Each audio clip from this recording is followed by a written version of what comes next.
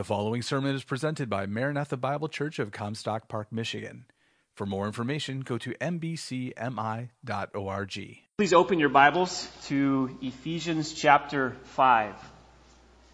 We want to come this morning again to the study of God's Word in Ephesians 5, and we want to come to part 3 of our study of being controlled by the Holy Spirit. We are slowly working our way through this passage because we really believe that this section of Ephesians 5 is integral to us understanding how to live the Christian life. We have said that being controlled by the Holy Spirit is absolutely essential to the Christian life. You cannot live the life God has called you to live apart from a proper understanding of how the Holy Spirit enables you to live this life. It is really the key to rightly living the Christian life. We need to be controlled by the Holy Spirit. And so Paul, in order to help us understand this marvelous reality, draws a contrast for us in verse 18. He says, "Do not get drunk with wine, for that is dissipation, but be filled with the Spirit."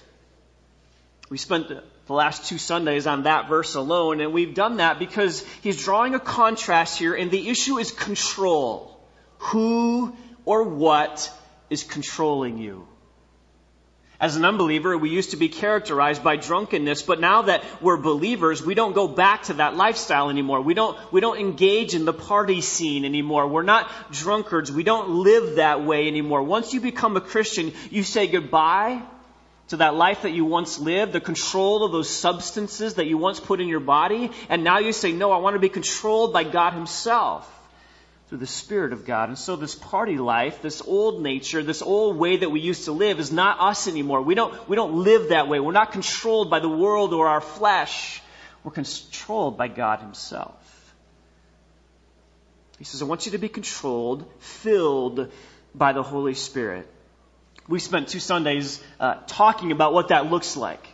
And if you need a review of that, you can go back and listen to those messages. Let me just recap briefly for you what we've said. We've said that being filled with the Holy Spirit is not some mystical thing. You know, it's not something that you just kind of feel. It's not that you start speaking in tongues. It's not that you have this warm sensation all over you, or you start to have this burning feeling that comes over your body. That's not being filled with the Holy Spirit. That just means you're getting sick and you need to go see a doctor, or maybe it means you have heartburn or indigestion, or perhaps you had bad Chinese the night before. And that's all that really means. And so it doesn't mean here that you're having some warm sensation or you're feeling something. It's not some sensation that you have to indicate that you're being filled with the Spirit of God. No, it's an issue of control, where you're allowing the Spirit of God to permeate your life, to control every aspect of your life, from your thoughts to your emotions, to your attitudes, your desires, your motivations, your words, your actions. You want God to have a dominating influence in your life. That's what you want. This is what it means to be controlled by the Holy Spirit.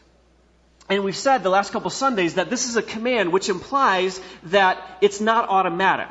We've talked about the fact that being indwelt by the Spirit of God and baptized by the Spirit of God and sealed by the Spirit of God, those are all automatics. They come to you automatically at the moment of conversion, at the moment of salvation. It's a gift of the Holy Spirit. And as a New Testament saint, you have the privilege and joy of having the Holy Spirit live inside of you. But the command to be filled with the Holy Spirit implies that it's not automatic. So you can have all of the Spirit, but the Holy Spirit cannot have all of you at times in your life. So that shows us that this is something that we need to do on a daily basis, moment by moment, day by day, year by year, week by week. We need to make sure that we're putting ourselves in the place where the Spirit of God is controlling us rather than our flesh. It's a continual command, meaning be being filled, continually be being filled by the Spirit of God. It involves day by day, moment by moment, submission to the Spirit's control, which implies that there's times in our day, in our life, where we're not walking in the Spirit, when we're fleshly, when we're allowing our fleshly, sinful desires control us and we respond in anger and frustration and impatience and words come out of our mouth that hurt people. Those are indications of the fact that we're not walking in the Spirit, but by the flesh. And so we've said we need to make sure that we're meeting the conditions for getting ourselves in a place where we're filled with the Holy Spirit. It's not something we just ask for. It's not something we plead with God for to make happen. No, we put ourselves in a place where that happens. How does that happen? We confess our sin. When we don't quench the Spirit, when we don't grieve the Spirit, we are those who are then meeting the conditions for allowing the Spirit of God to control us. So we confess sin. We deal with sin quickly. We keep short accounts of sin. We said a second condition was to allow the Word of God to fill us in our minds. Where we hide the Word of God in our hearts, where we imbibe the Scriptures into our very being, where we think God's truth, where we love God's truth, where the Word of God continues to control our thinking and our attitudes and our actions. And we said that the role of the Holy Spirit is not to reveal new truth to us, but to help us understand old truth. We're not looking for a word from the Lord. We're not looking for some special divine revelation, some secret message to us from God just for us to hear. We're not looking for that. That's not what we're after. What we want to know is what does this book say and how does it apply to our life? And when we do that, we will be walking in the Spirit and filled with the Spirit. Well, that's all review. What we want to do today is we want to deal with the issue, what does the Spirit-filled life look like? What are the consequences? What are the effects? What are the manifestations of a Spirit-filled life? What does it look like? How do you know if you're going to be a person who's walking in the Spirit and filled with the Spirit of God? Well, fortunately, Paul answers that question for us, and he tells us in verses 19 to 21 what the effects or the consequences of a Spirit-filled life are. Let me read, starting in verse 18, and we'll look at these. Verse 18, Paul says, "Do not get drunk with wine, for that is dissipation, but be filled with the Spirit, speaking to one another in psalms and hymns and spiritual songs, singing and making melody with your heart to the Lord, always giving thanks for all things in the name of our Lord Jesus Christ to God, even the Father, and be subject to one another in the fear of Christ." Those verses describe for us the effects of a Spirit-filled life. And in reality, the effects continue on through the rest of the book. And we've talked about that already. Into the next section in chapter 5, we find out that the Spirit-filled wife is going to submit to her husband. And the Spirit-filled husband is going to love and cherish and treasure his wife. And in chapter 6, we learn that Spirit-controlled children are obedient to their parents, and Spirit-controlled parents are not going to provoke their children to anger. Spirit-filled employees are going to work hard for their employers, and Spirit-filled bosses are not going to be harsh with their employees. And so in reality, the effects of this Spirit-filled life continue on throughout the rest of the book, and we're going to look at those in the next few weeks. But what we want to do this morning is concentrate our attention on verses 19 to 21, because Paul lists for us here some very specific implications or manifestations of the Spirit-filled life. Now, what if I told you that I know of something that will give you happiness and joy? What if I told you I knew of something that would give you the contentment that you are looking for, your heart is looking for and longing for? What would you do if I told you I knew of something like that? Would you want it? What if I told you that I know of something that will secure your relationships and promote harmony and peace and unity in your relationships? Would you be interested in that? What if I told you I know of something that will make you the most grateful and thankful person who's ever lived? Would you want that? It's what the world wants. It's what the world is after.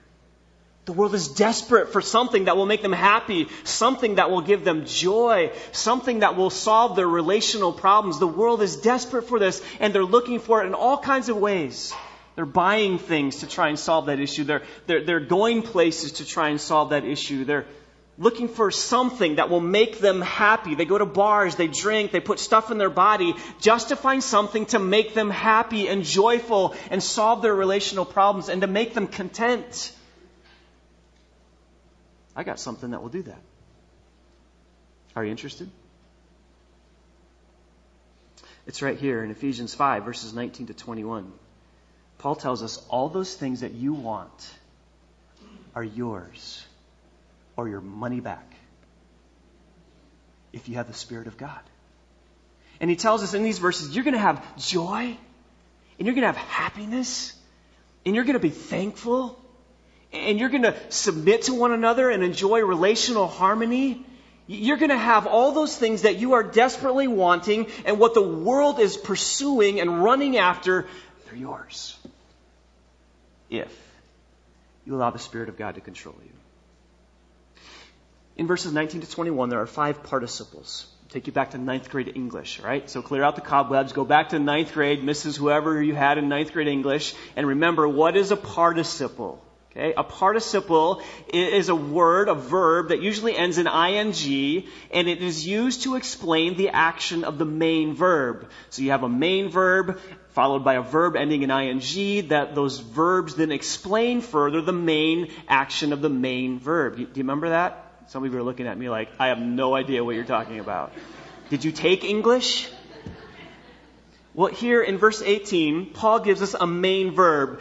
Be filled with the Holy Spirit. That's the main verb. And then in verses 19 to 21, there are 5 participles that explain for us what this looks like. You can see them. You can see them better in a New American Standard than the NIV, but you can see them anyway. Speaking, verse 19, to one another in psalms and hymns and spiritual songs. There's 1. Singing, there's 2. Making melody with your heart to the Lord, there's 3. Always giving thanks for all things in the name of our Lord Jesus Christ, there's 4. And verse 21, being subject to one another in the fear of Christ. 5 participles that explain and give us evidence of what the Spirit-filled life is. We're going to combine those into 3 points this morning. And I want you to take a test. I'm going to give you a pop quiz. And as we go through these, I want you to evaluate your life and say, is this true of me? Is this true of me? Is this true of me? Because if it is, you're a man or a woman who's walking in the Spirit. You're filled with the Spirit. If these are not true of you, then you're not allowing the Spirit of God to control you. You're not allowing the Spirit of God and God Himself to work in your heart.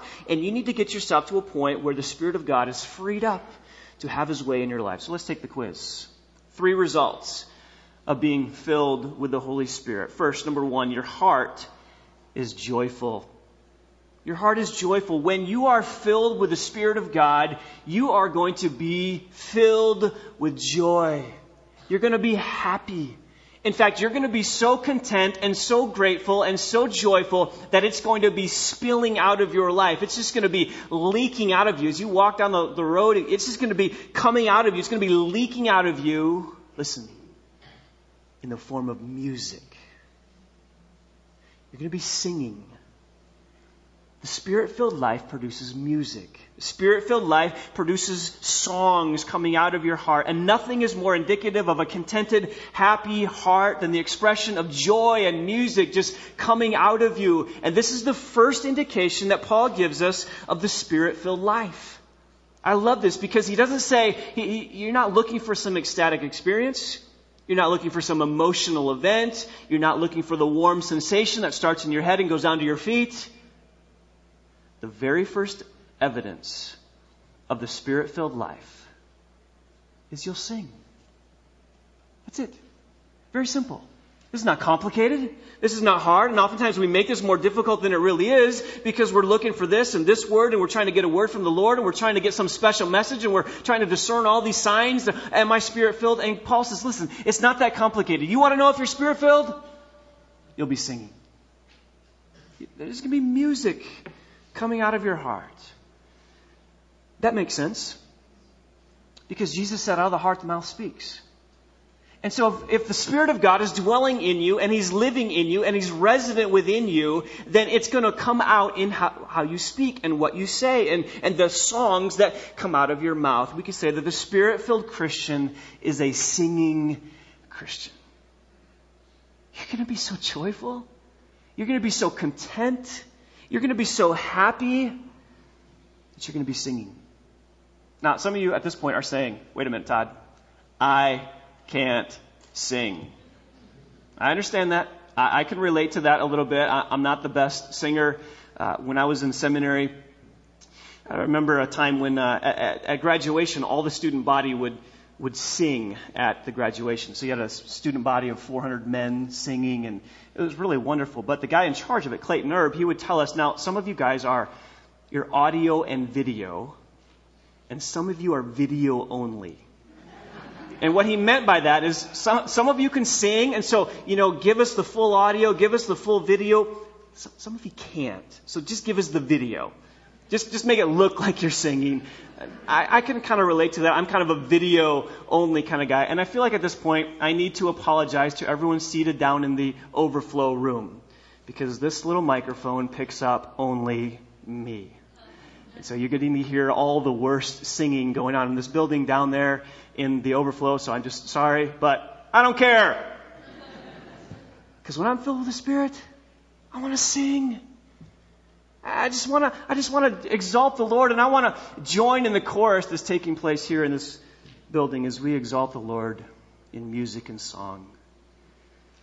Music is so important to the people of God. Music is so important to the church. Ralph Martin, in his book, Worship in the Early Church, says the Christian church was born in song. And I think he's right. The church was born in song. Christians are singing people, and there's a reason for this, and the reason is this, that the great, marvelous, wonderful, incredible realities of salvation are too great to just be thought about.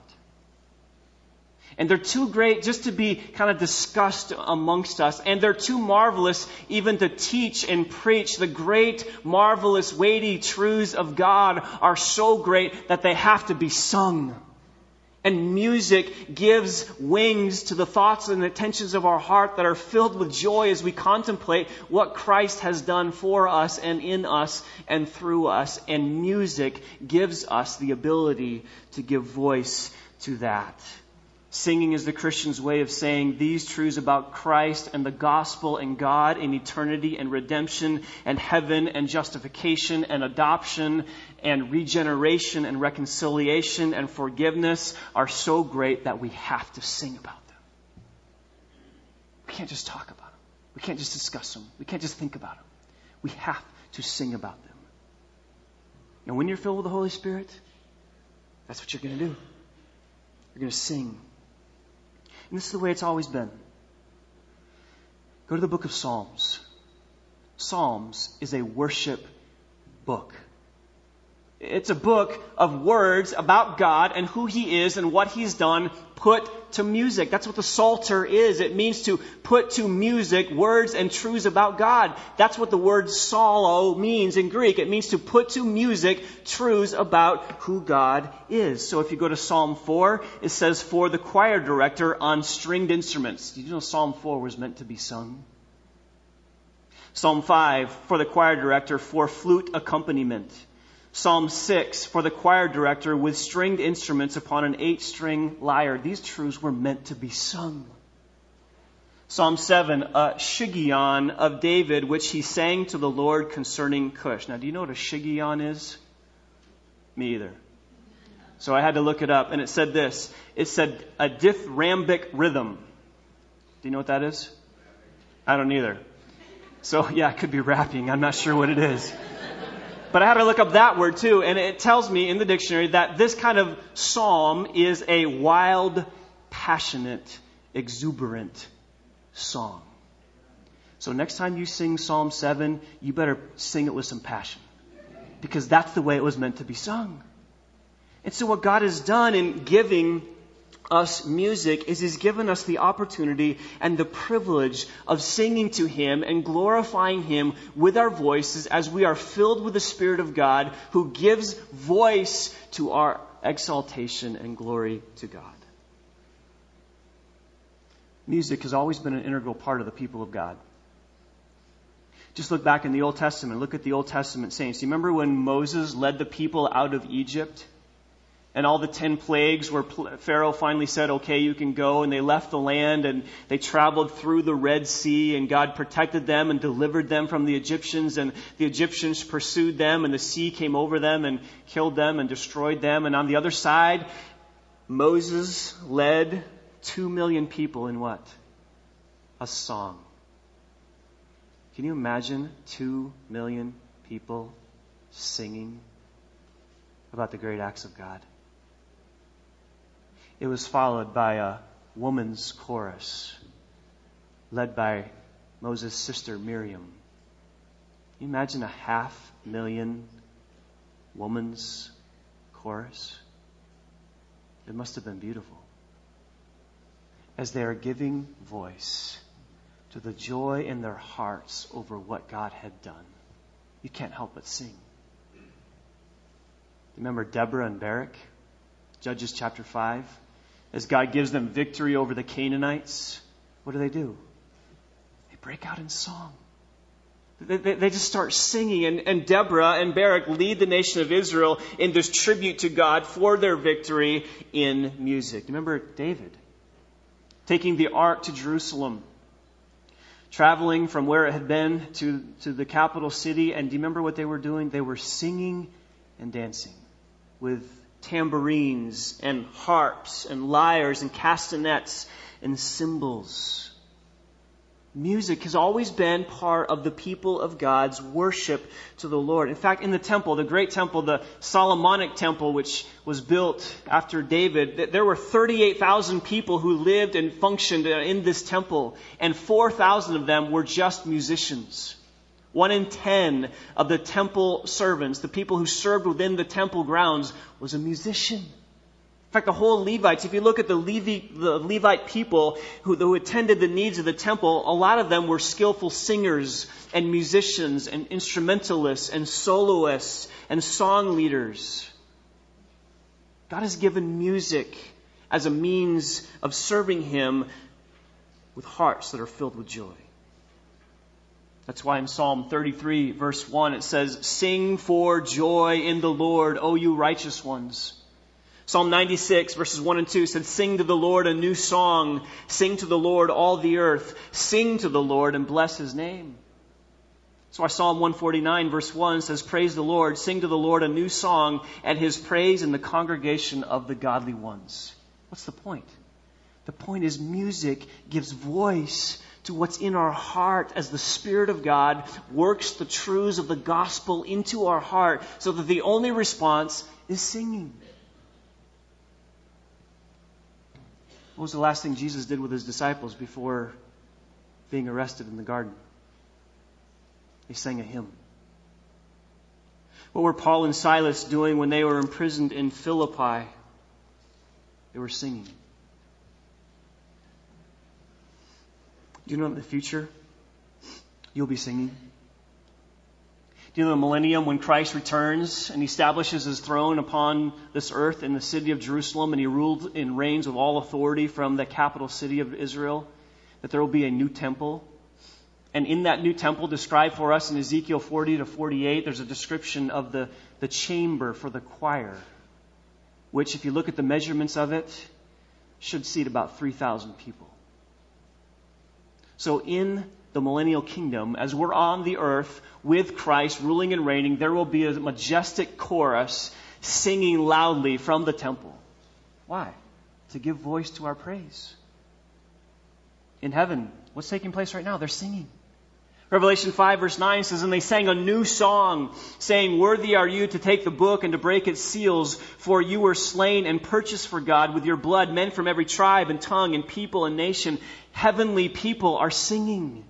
Revelation 15 says they sang a song of Moses, the bondservant of God, and the song of the Lamb, saying, "Great and marvelous are your works, O Lord God, the Almighty." You see, when your heart is filled with the Holy Spirit, the only response is singing and music and worship.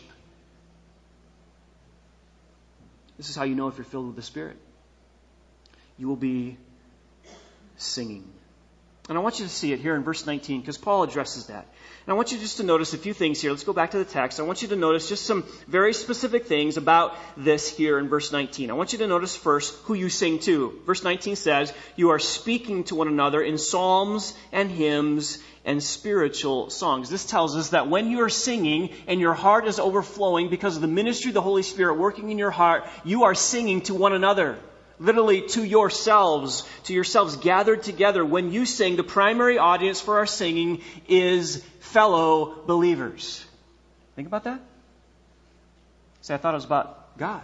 It is. We'll get to that in a minute. But Paul wants us to understand here very first that when you're singing to each other. That means that music is not for the world. Christian music, the music of the church, the music of the redeemed, the song of the saints is not for the world.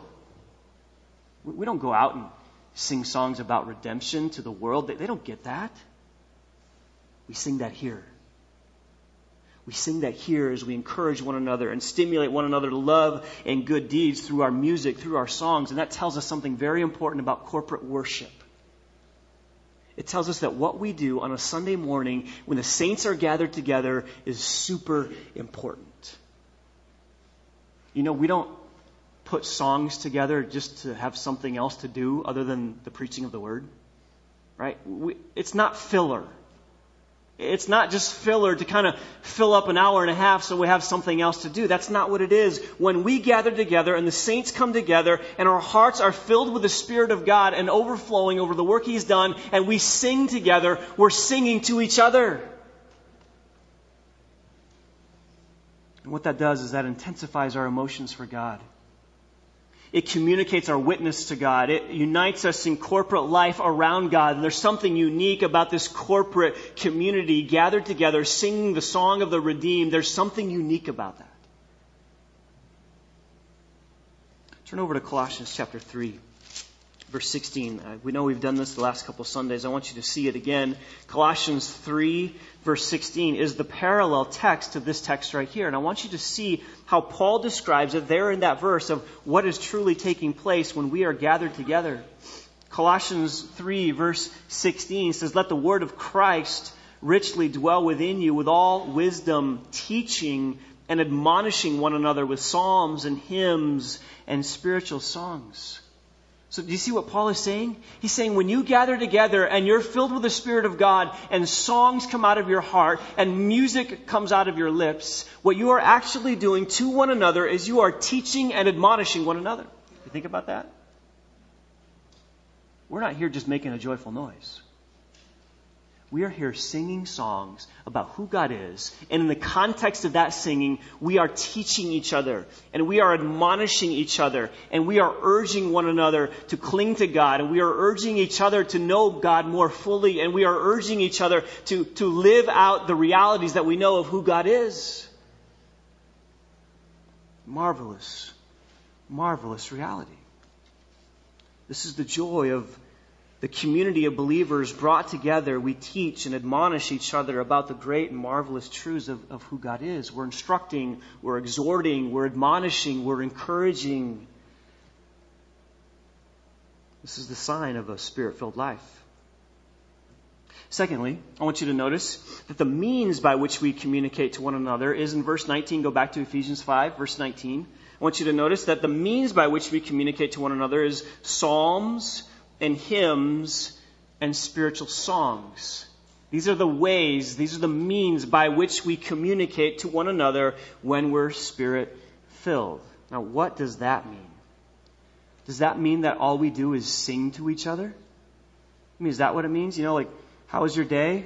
Oh, blessed be the day. Blessed. Is that how we do that? Like, do we just start singing songs to one another? You know, how are you handling this trial? Well, you know, when peace like a river attendeth my way, when sorrows like sea billows roll. Oh, it's well. It's well. Is that what he's talking about? It could be. In fact, I think that'd make for pretty good conversation, wouldn't it? Is that what Paul's getting at here? Is he saying that you have to actually be singing to each other? I don't think so. But I think he is talking about the fact that these truths that we sing about are the means by which we encourage and teach one another.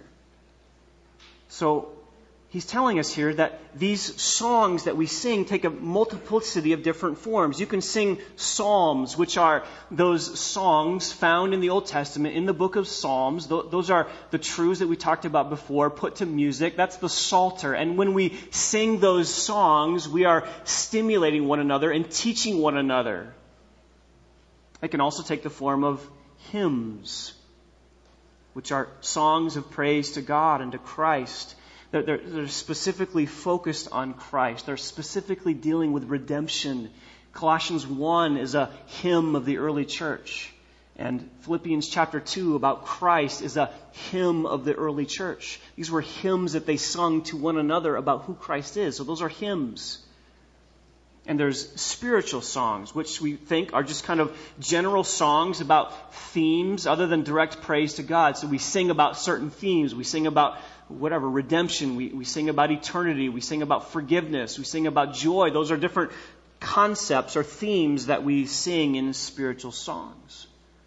And so I don't think Paul's necessarily here trying to make distinctions between all these. It's very hard to separate what's a psalm and what's a hymn and what's a spiritual song. But I think what he's showing us is that our singing will be undergirded by sound biblical realities. That's what he's saying. He's saying when you sing to each other, you're going to be singing the rich, marvelous, profound, robust truth of who God is. Let's go read the Psalms. That's what you find. Go read the hymns. What are we singing about? We're singing about the deep, rich, marvelous realities of God, Christ, salvation, redemption, forgiveness, eternity, heaven. Those are the things that we're singing about. And that tells us something about our singing. It better be theological, it better be biblical, and it better be robust. Right? That's why I told you back in our series on worship back this past summer, you can't sing songs like You Make Me Move, Jesus. You know? You make me move, you make me breathe, every breath I take in you, you are my way. Na na na na na na na na na na na na na na na na na. You just can't sing that kind of stuff because your heart is so full of the immense, marvelous, rich truths about God. You've got to go deeper than that. You've got to sing psalms, and you've got to sing hymns, and you've got to sing the rich spiritual songs concerning Christ and redemption. And when you sing, that's what you want to sing about. So we sing to each other. The content of our singing or our speaking is the rich and marvelous truths about God and His work of salvation. Thirdly, I want you to notice it's from the heart. Verse 19, speaking to one another in psalms and hymns and spiritual songs, singing and making melody with your heart to the Lord. That word making melody is the word psallo in the Greek, where we get our English term psalms. You're literally making melody. You're psalming out what? Your heart. You're singing and making melody with your heart. And so this is the kind of joy that just permeates from your heart and bubbles up from your heart. This isn't manufactured. This isn't contrived. This isn't forced. You can't just get the lighting right and the settings right and the lights right and everything perfect. You can't manipulate this kind of worship and this kind of singing. This is singing that emanates from a heart that is filled with the Spirit of God. And it's overflowing in music. Fourthly, I want you to notice that it's to God. The end of verse 19 says that you're singing and making melody with your heart to the Lord. This is God-centered singing. This is not man-centered singing. This is God-centered singing. This is theocentric singing, not anthropocentric singing. This is singing that springs from a heart that just wants to exalt God for His work of redemption. And when the Spirit of God is working in your heart, the only thing it can do is lift praise and adoration to God. It's to each other horizontally, but it's to God vertically. So friends, this is how you know when you're Spirit-filled. This is how you know when the Spirit of God is controlling your life. You don't need to go to happy hour to be happy, do you? You can be happy, joyful, filled with gratitude and thanks to the Lord by the Spirit of God working in your heart. So, are you joyful? Are you singing? Does music just spill out of your heart? Do you love to gather together with the saints to sing? It's one of the manifestations of the Spirit of God working in your heart. There's a second one here in verse 20. Not only is your heart going to be joyful, but secondly, your attitude is going to be grateful. When you're Spirit-filled, you're going to be a thankful person. You're going to be content. You're not going to be anxious. You're not going to be wishing for something that you don't have. You're not going to be longing for something you once had. You're not going to be thinking that you deserve more. You're going to be content. You're going to be thankful. You're going to be grateful. You are going to be a thankful believer. And that's what Paul says in verse 20. Always giving thanks for all things in the name of our Lord Jesus Christ to God, even the Father. Listen, when you're filled with the Holy Spirit, what's going to emanate from your heart is first singing and music, and secondly, gratitude. You be thankful. I want you to notice a few things about this verse as well. I want you to notice first in verse 20 that it's continual thanks. Do you see that? Verse 20, always giving thanks for all things in the name of our Lord Jesus Christ. You are always giving thanks. You are always thankful. You are always filled with gratitude. This is the mark of a Spirit-filled Christian. They are always thankful. They're always just grateful. They're always filled with thankfulness to the Lord for what He's done in their life. They're not wishing for something they don't have. They're not quietly ungrateful and mad at God because He hasn't given them what. No, they're always thankful. It's God's will for your life. 1 Thessalonians 5:18, in everything give thanks, for this is God's will for you in Christ Jesus. God's will for you is to be a thankful person. And when you're filled with the Spirit of God, He's going to produce in you that spirit of gratitude and that spirit of thankfulness. Just read Colossians chapter 3. Sometime when you have time, go read Colossians chapter 3 and see how many times the command to be thankful is there. Verse 15, and be thankful. Verse 16, singing with thankfulness in your heart. Verse 17, do all in the name of the Lord Jesus, giving thanks through Him. Chapter 4 of Colossians. Verse 2, devote yourselves to prayer, keeping alert in it with an attitude of thanksgiving. It's God's will for us to be thankful Christians. And when the Spirit of God is controlling you, it's going to come out. You can't force this.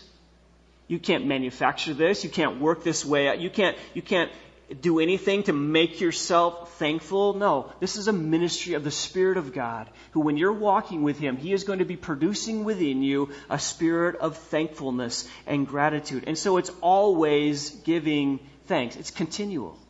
Is that you? Are you continually thankful? You say, Todd, you don't know my life. You have no idea what I'm going through. You don't know the trials. You don't know the difficulties. You don't know what hardships we're in right now. No, that's not the issue. The issue is when you're walking in the Spirit, you will be thankful despite those. This is not possible in your own strength, but it will become a response all the time when you're living the Spirit-filled life. I want you to notice, secondly, that this is not only continual, it's comprehensive. Look in verse 20. You will always be giving thanks for all things in the name of our Lord Jesus Christ. So not only is it continuous always, it's going to be in all circumstances. It's comprehensive. There's nothing for which you are not going to be able to be thankful in. You'll always be giving thanks for all things, which means you're going to be able to see in your circumstances the hand of God working in your life. You're going to do what James 1 says. You're going to consider it pure joy, my brothers, when you face trials of many kinds, because you know that the testing of your faith produces perseverance. So even in those times of life which are difficult and hard and full of trials, you're going to be able to say, but I know that the hand of God is working in this. And so I may not be thankful for, but I'm going to be thankful in these circumstances. You're going to humbly and gratefully submit to God's sovereignty. You're going to know that He works in everything for your good and for His glory. And so in the midst of all of that stuff, whatever's going on in your life, no matter what trials, financial, physical, relational, you're going to be able to be a thankful, grateful person. Not because you can force yourself to be that way, but because the Spirit of God is working in your heart to produce that kind of gratitude.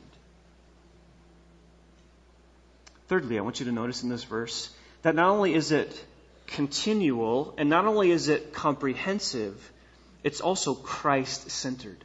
You see that? In verse 20, always giving thanks for all things in the name of our Lord Jesus Christ to God, even the Father. You're going to be continually thankful, and you're going to be comprehensively thankful, and you're going to be thankful because you realize that Christ is the one who's giving you these blessings despite the trials. You're going to give thanks for all things in the name of our Lord Jesus Christ to God, even the Father. You see it? You're going to be able to say, yeah, these trials are hard, they're difficult, but I have Christ. I have Christ. I'm saved. I'm forgiven. I'm redeemed. I still have Christ. Hold your finger here. Go to the book of Colossians. We're going there a lot because it is the parallel book to Ephesians. And I want you to see how in Colossians chapter 1, Paul links gratitude with Christ. And I want you to see very clearly how he does this. I want you to see that he links the command to be joyful with the work of Christ in your heart. And I want you to see that because I believe it's crucial to the Spirit-filled life. Look in verse 11. He says, I'm praying for you to be strengthened with all power according to His glorious might, for the attaining of all steadfastness and patience. Here it is, joyously giving thanks to the Father. Paul says, I want you to be thankful, Colossians. I want you to be grateful, Colossians. I want you to be filled with joy such that you're giving thanks to the Father. And then I want you to see how he locates the source of this thankfulness in Christ Himself. Look at verse 12. Giving thanks to the Father who has qualified us to share in the inheritance of the saints in life. He has qualified you. He has made you fit to receive these blessings, to be one who can share in the inheritance of the saints in life. In Christ, He has made you ready and able to receive all of the inheritance which is Christ's. That's a reason to be thankful, isn't it? What else has He done? Verse 13. For He delivered us from the domain of darkness. You understand that? You have been delivered from the domain of darkness. You've been rescued. Pulled out of Satan's grip. Pulled out of the work of hell. Pulled out of what you deserved and I deserve. You've been delivered from that. Rescued. I told you a couple summers ago I read a book called Ghost Soldiers. Amazing book about how some 500 Allied POWs were being held at a camp in the Philippines during World War II. Many of them the survivors of the Bataan Death March. And 121 U.S. Army Rangers parachuted into the Philippines and slashed their way through 30 miles of jungle to liberate 513 emaciated, tortured Allied POWs. And they did. They took down the guards. They opened the doors and set free these prisoners of war.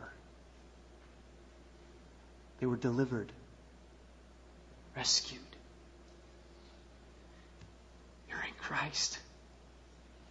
And you've been rescued from far more than a prisoner of war camp.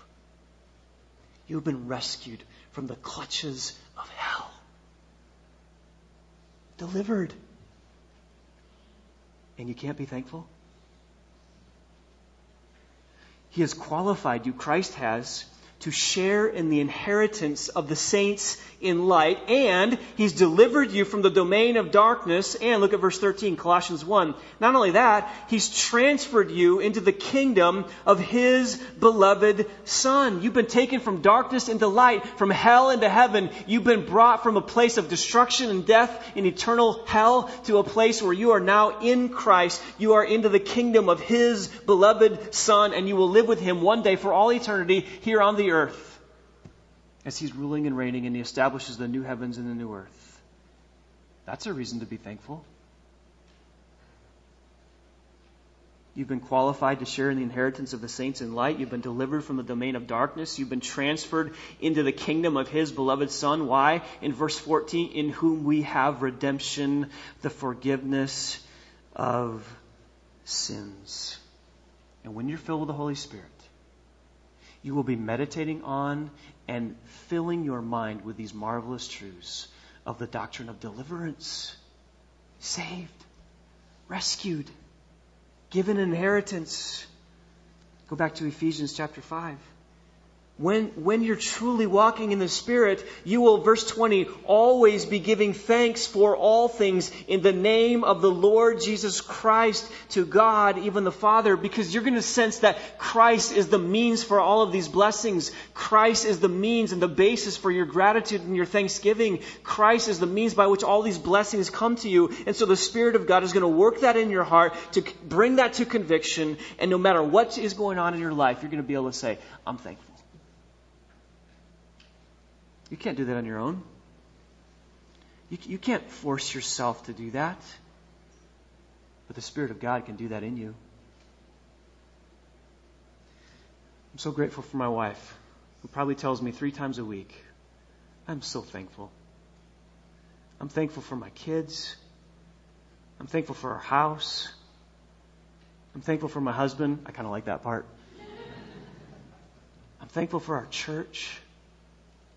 I'm thankful for what God's doing in our family and our kids. I'm just so thankful.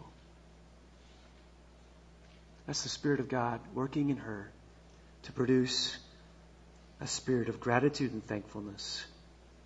Listen, I believe that gratitude and thankfulness is one of the most vivid demonstrations of the Spirit-filled life. Because you can't be grumpy and complaining and discontent when the Spirit of God is working in your heart. And if you're filled with complaining and grumbling and discontentment and anxiety, that's a good indication the Spirit of God does not have full control of your life. Because what the Spirit of God does when you're thankful, He pushes out discontentment, and He pushes out ingratitude, and He pushes out discontentment. The Spirit-filled life rules out a spirit of ingratitude. Listen to William Hendrickson. He says this. He says, the expression of gratitude is therefore a most blessed response to favors undeserved. While it lasts, worries tend to disappear. Complaints vanish. Courage to face the future is increased. Virtuous resolutions are formed. Peace is experienced. And God is glorified. Where? When there's gratitude present in your life. How do you get there? Not yourself. Face it, none of us are naturally thankful people, are we? We like to complain. We like to be critical. We like to point out all the bad things. We like to be negative. That's our flesh. Our flesh makes us discontent. Our flesh makes us grumble. But when the Spirit of God is controlling you, He pushes out all of that discontentment and all of that ingratitude and makes you a thankful person. Are you thankful? Are you thankful? Are you truly grateful for where you are in your life? That's what the Spirit of God does. He makes your heart joyful. He makes your attitude grateful. Third, your relationships are harmonious. Your relationships are going to be harmonious. Look at verse 21. And being subject to one another in the fear of Christ. You want to know if you're Spirit-filled? Look at your joy. Look at your gratitude. And look at your relationships. If there's a wreckage of relationships behind you, chances are you're not filled with the Spirit of God. Because a wreckage of relationships, factions, disputes, fights, conflict, that is the mark of the flesh. Just read Galatians 5. When you're walking in the flesh, you are marked by factions and envying and strife. That's the mark of the flesh. But when you're filled with the Spirit, You're going to be submitting to one another. You're going to be deferring to one another. You're going to be preferring one another. You're going to, in humility, consider others better than yourself. And so if behind you there's a string of healthy relationships, not always perfect, but healthy, vibrant, unified, it's a good sign you're a man or a woman who's walking in the Spirit of God. Mutual submission is a result of the Spirit of God filling your heart. You understand that? Mutual submission to one another is a result of the Spirit's filling your life. He will lead you to humility. He will give you the desire to seek the welfare of others before your own. And that's what the Spirit of God's going to do. He's going to work within you a spirit of humility and kindness and deferring to one another so that your relationships are going to be healthy and strong and harmonious. Do you know I submit to my wife? You know that? And husbands, you better submit to your wife as well. You say, wait a minute, aren't you supposed to be the spiritual leader of your family? I'm not talking about functional submission. There's a difference between those. Yes, Julie is my helper. I'm the spiritual leader of our home. She's my helper. I'm not talking about functional submission. I'm talking about a spirit and an attitude of submission which forces me and encourages me and exhorts me to submit to my wife because I love her and I care for her and I want to know her thoughts and her opinions. That's a difference in functional roles. We're not talking that. Do you submit to one another? Do you defer to one another? There's a whole lot we could say about this. And we're going to the next few months. Because verse 21 is an introduction to the end of chapter 5 and the rest of chapter 6. So if you want to know what mutually submissive relationships look like, you better come back for the rest of the story. Father God, we want to be Spirit-filled believers. And Father, we want these manifestations of the Spirit of God working in our lives. God, let us not be filled by the deeds of the flesh. Let us not be marked by the works of the flesh. Instead, Father, let us be those who are marked by these consequences of the Spirit-filled life. Joy, happiness, gratitude, thankfulness, singing, making melody in our hearts, and healthy relationships. Lord, may you work this in us to your honor and to your glory. In Christ's name we pray. Amen. You've been listening to a sermon presented at Maranatha Bible Church in Comstock Park, Michigan, where we exist to display God's glory, declare God's truth, delight in God's Son, and disciple God's people. No part of this digital file may be reproduced or distributed without prior written consent. For permission, go to mbcmi.org.